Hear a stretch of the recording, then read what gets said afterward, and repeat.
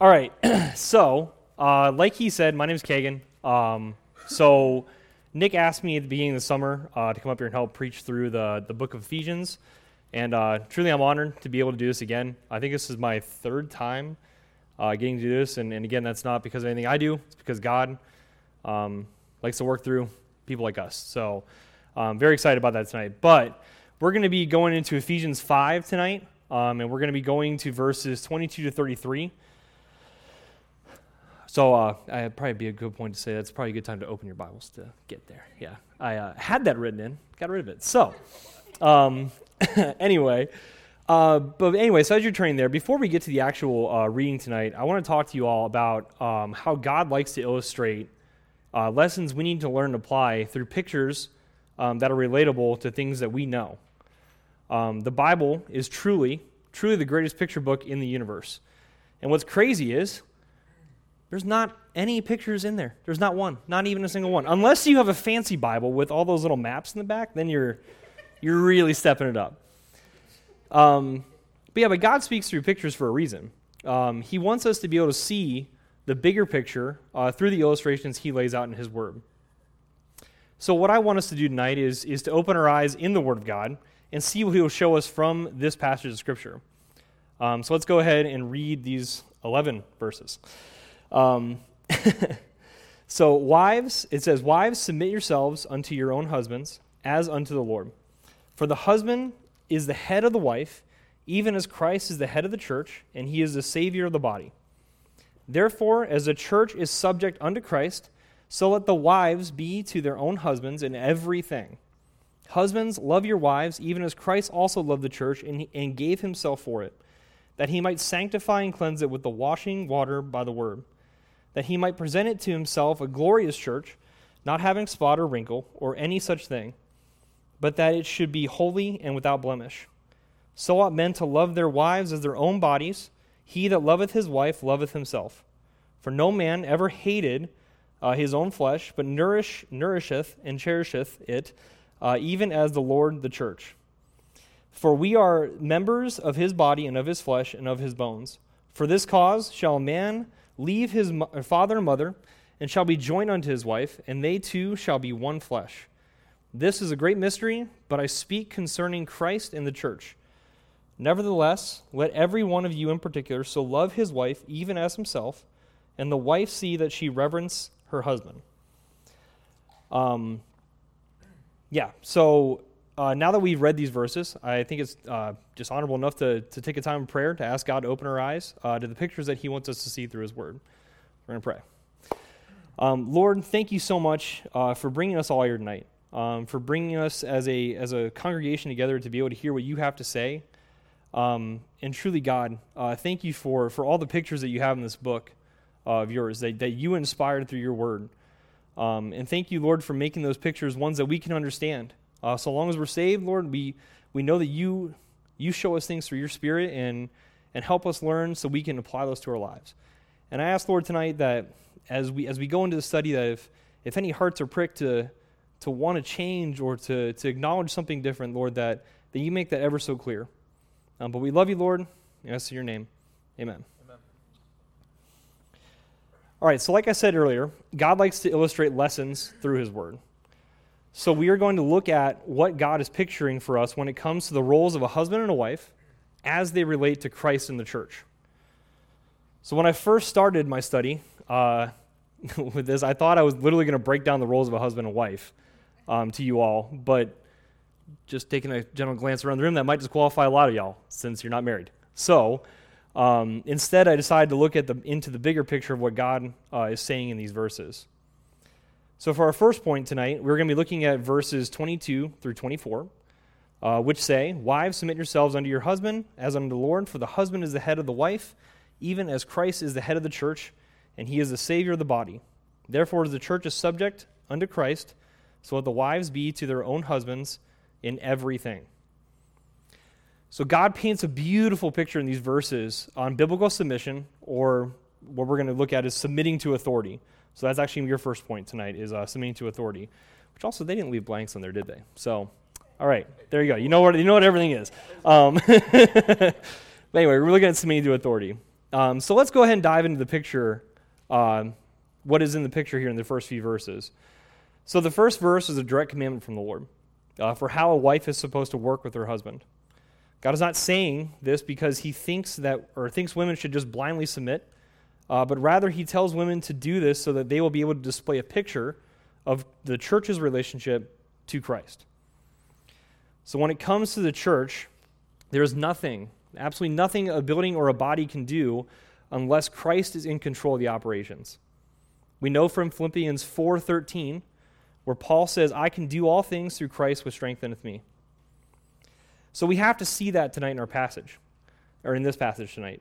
In the verses where it says, for the husband is the head of the wife, even as Christ is the head of the church and the Savior of the body, we see that the husband pictures Christ, and the wife is to submit to the authority of her husband because he also is a picture. So a successful church is a church that follows Christ and follows him in everything. Looking at verse 24, where it says, therefore as the church is subject unto Christ, so let the wives be to their own husbands in everything. We see the words separated, everything, not together everything, right? So when it comes to following your husband, you have to follow him in everything. That means everything, even the little things. But what I'm saying, that this pulls back to the picture. When it comes to Christ, we do not just submit to some things, he says, right? We have to submit to everything, he says. If we pick and choose what we listen to when it comes to Christ, we run into the problem of disobedience. We have to hearken diligently unto the Lord in everything that he has commanded us. So Deuteronomy 28:1 says, and it shall come to pass, if thou shalt hearken diligently unto the voice of the Lord thy God, to observe and to do all his commandments, which I command thee this day, that the Lord thy God will set thee on high above all nations of the earth.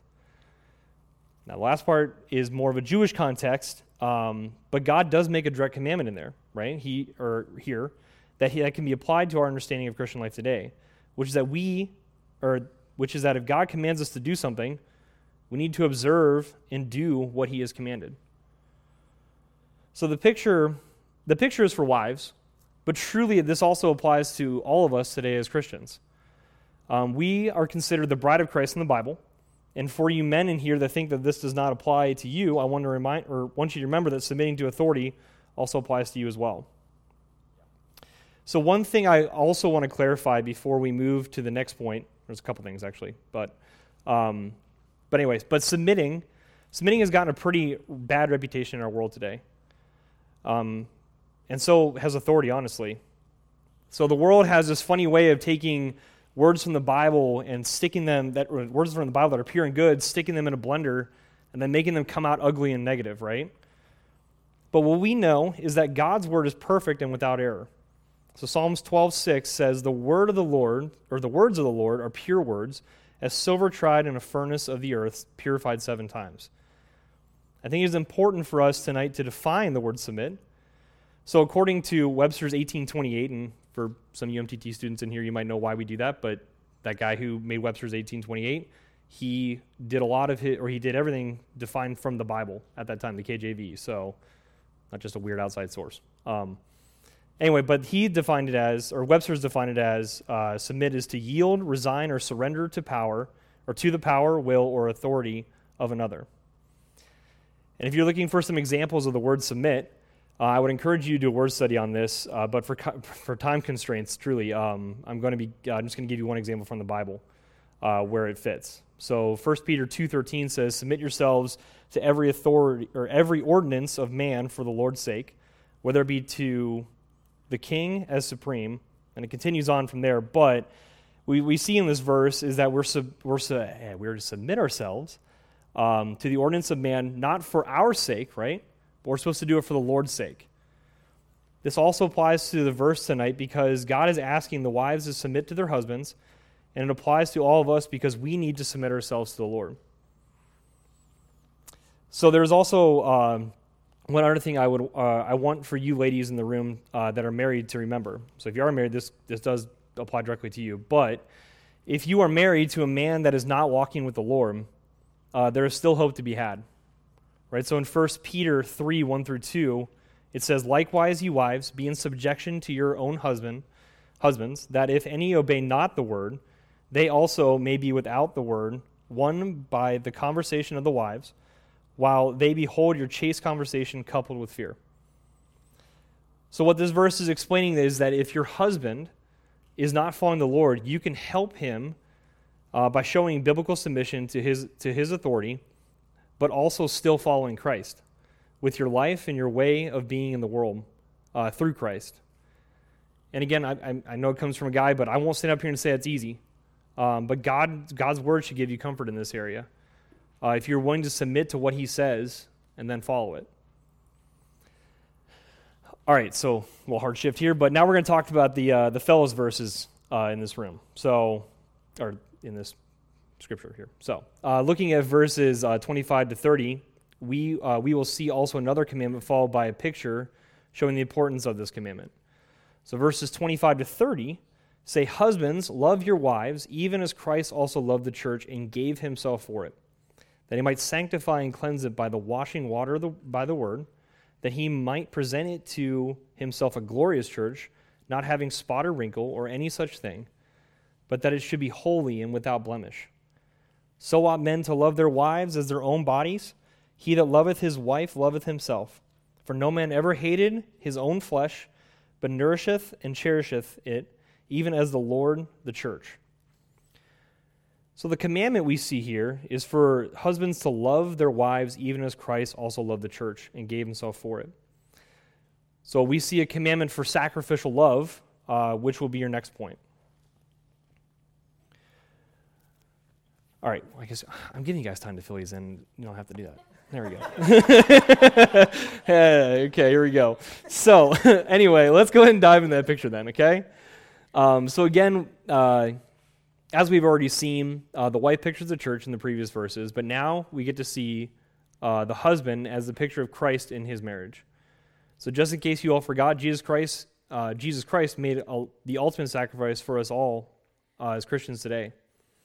So he came down to earth, he humbled himself in the form of an infant child, lived a perfect sinless life, and then died on a cross where he was buried for 3 days and rose again for the remission of our sins and for us to receive salvation through belief in him.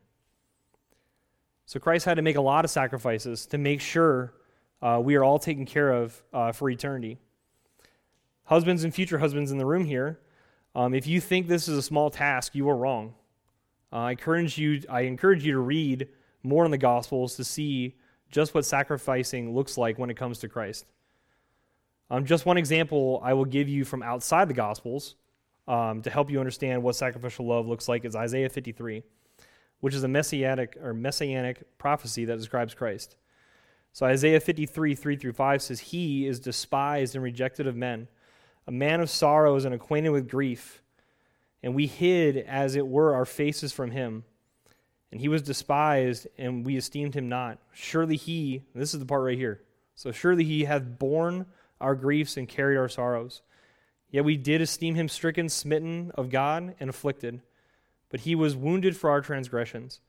He was bruised for our iniquities. The chastisement of our peace was upon him. And with his stripes we are healed." Guys, what Christ did for all of us, again, was no small thing. You know what he is commanding the husbands to do in this verse? He is commanding the husbands to give himself, he's commanding the husband to give himself just like he did when he was here on earth. So when it comes to sacrificial love, we need to embody the person and characteristics of Christ so that we can love the way that he loves. The Bible also gives a reason as to why we need to be sacrificial in our love. But again, he states it through the picture of Christ's love for the church. In verses 26 through 27, Christ wants us to sanctify or separate his church from sin. Sanctify his church, right? And then he wants to cleanse his church. He wants to do this through the washing water by the word. Christ is telling you that he can help you in this endeavor of love through his word, but you have to be willing to read it. And God knows his word is important.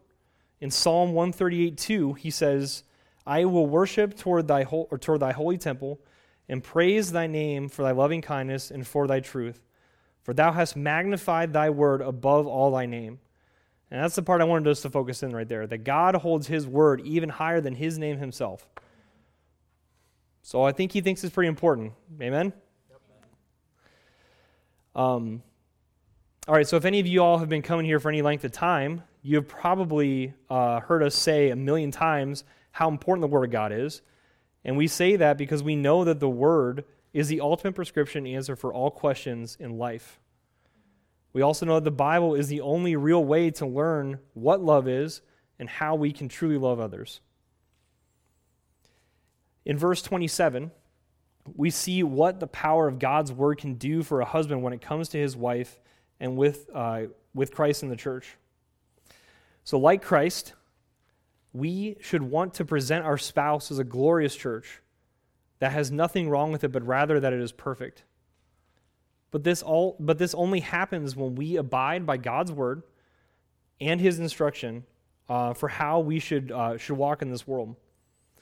Going all the way back to the Old Testament, we see that when sacrifices were made unto the Lord, they were with animals without blemish or spot. So just one example to look at is Leviticus 1:10, which says, And if his offering be of the flock, namely of the sheep or of the goats, for a burnt sacrifice, he shall bring it a male without blemish.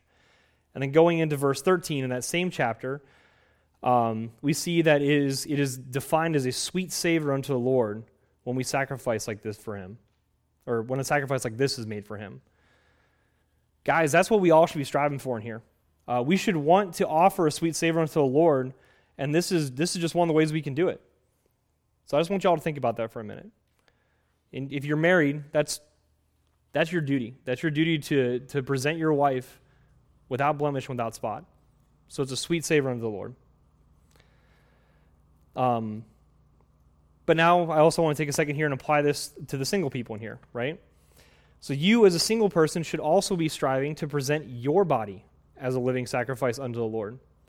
Romans 12, 1-2 says, I beseech you therefore, brethren, by the mercies of God, that ye present your bodies a living sacrifice, holy, acceptable unto God, which is your reasonable service. It's not too much to ask, is what God's saying. It's your reasonable service for what he did for you. But it keeps going, and be not conformed to this world, and be ye transformed by the renewing of your mind, that ye may prove what is that good and acceptable and perfect will of God. So God is making the point that you personally are to do this for yourself as well. He wants you to not be conformed to this world because the world does not actually have your best interest in hand. If you guys remember at the beginning, I think of this year, last year, whatever it was, Troy said, what's the famous Troy saying? Thank you.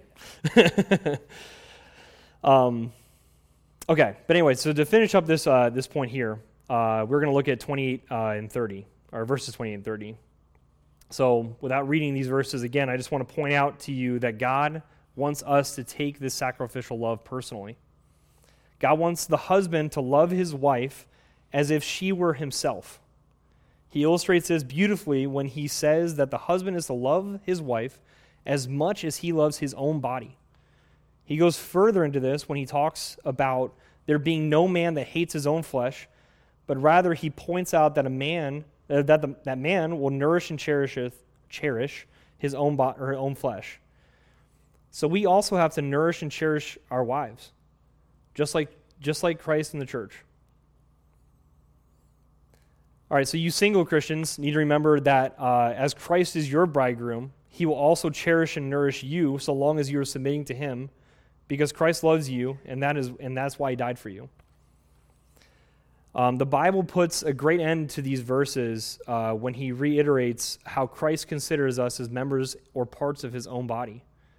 Christ considers you, Christian, just as important as himself. And I say this because of the verses just preceding verse 30, where the Bible speaks on husbands loving, or on a husband loving his wife equal to himself, just like Christ loves us in this picture. All right, so moving on to the conclusion here, we're going to look at the last three verses to tie it all together. All right, so in verses 31 to 32, we see something interesting being presented. We see the idea of a husband and a wife becoming one flesh. And to be quite honest with you all, it still doesn't make 100% sense to me. It's also why he defines it as a great mystery. But as a married guy, I was thinking about this verse. I was like, Marisa and me, one flesh, kind of weird. You know what I mean? Like, it'd be kind of a weird one. I don't know. Thought to be. Yeah. So we're just gonna skip past that anyway. So so in verse 32. We see that God even acknowledges this is a great mystery yet again. But he does take the time to say that he is speaking of Christ concerning the church. So what God is alluding to here is that one day we all will be of one flesh with Christ, ruling and reigning over everything. When the marriage happens between Christ and the church, we will be with him for eternity. So in 1 Thessalonians 4:16 through 17, it says, "For the Lord himself shall descend from heaven with a shout, with the voice of the archangel, and with the trump of God, and the dead in Christ shall rise first. Then we which are alive and remain shall be caught up together with them in the clouds, to meet the Lord in the air, and so shall we be with the Lord." When this happens, this will be the complete fulfillment of all the pictures God has painted for us throughout his word as well. So what this really comes down to is that God wants us all to be in a oneness with each other. God wants all of us to fulfill our roles in whatever situation or circumstance we are in. All right, finally, before we wrap up tonight, God leaves us with two commandments that sum everything up in this verse here, in these verses.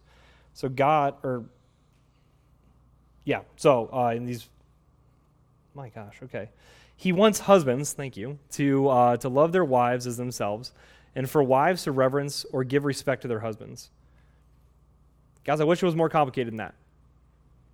Truly, I wish it was. It just says it in a couple of verses and sums it all together. But truly, the Lord makes things easy for us to understand. It's just us being stubborn at times, and that complicates things. So. All right, so we're gonna end tonight in a word of prayer, and then we're gonna break up into discussion groups after that. Yeah, okay. So Lord, thank you so much again for just making the pictures clear. Truly, Lord, even without other verses from your Bible, man, it's straight up what you're trying to say to us here, and God, I just want us to apply these things to our lives to learn how to love each other and love our future spouses and just future people that we are serving with the ministry. And truly, Lord, I love you for the fact that you can give guys like me and other guys the opportunity to take our broken vessels and you can use us to give your word out there. But truly, Lord, we love you with all we have, and we ask that our group discussions tonight are fruitful and the lives can be changed. But we love you, Lord. Amen.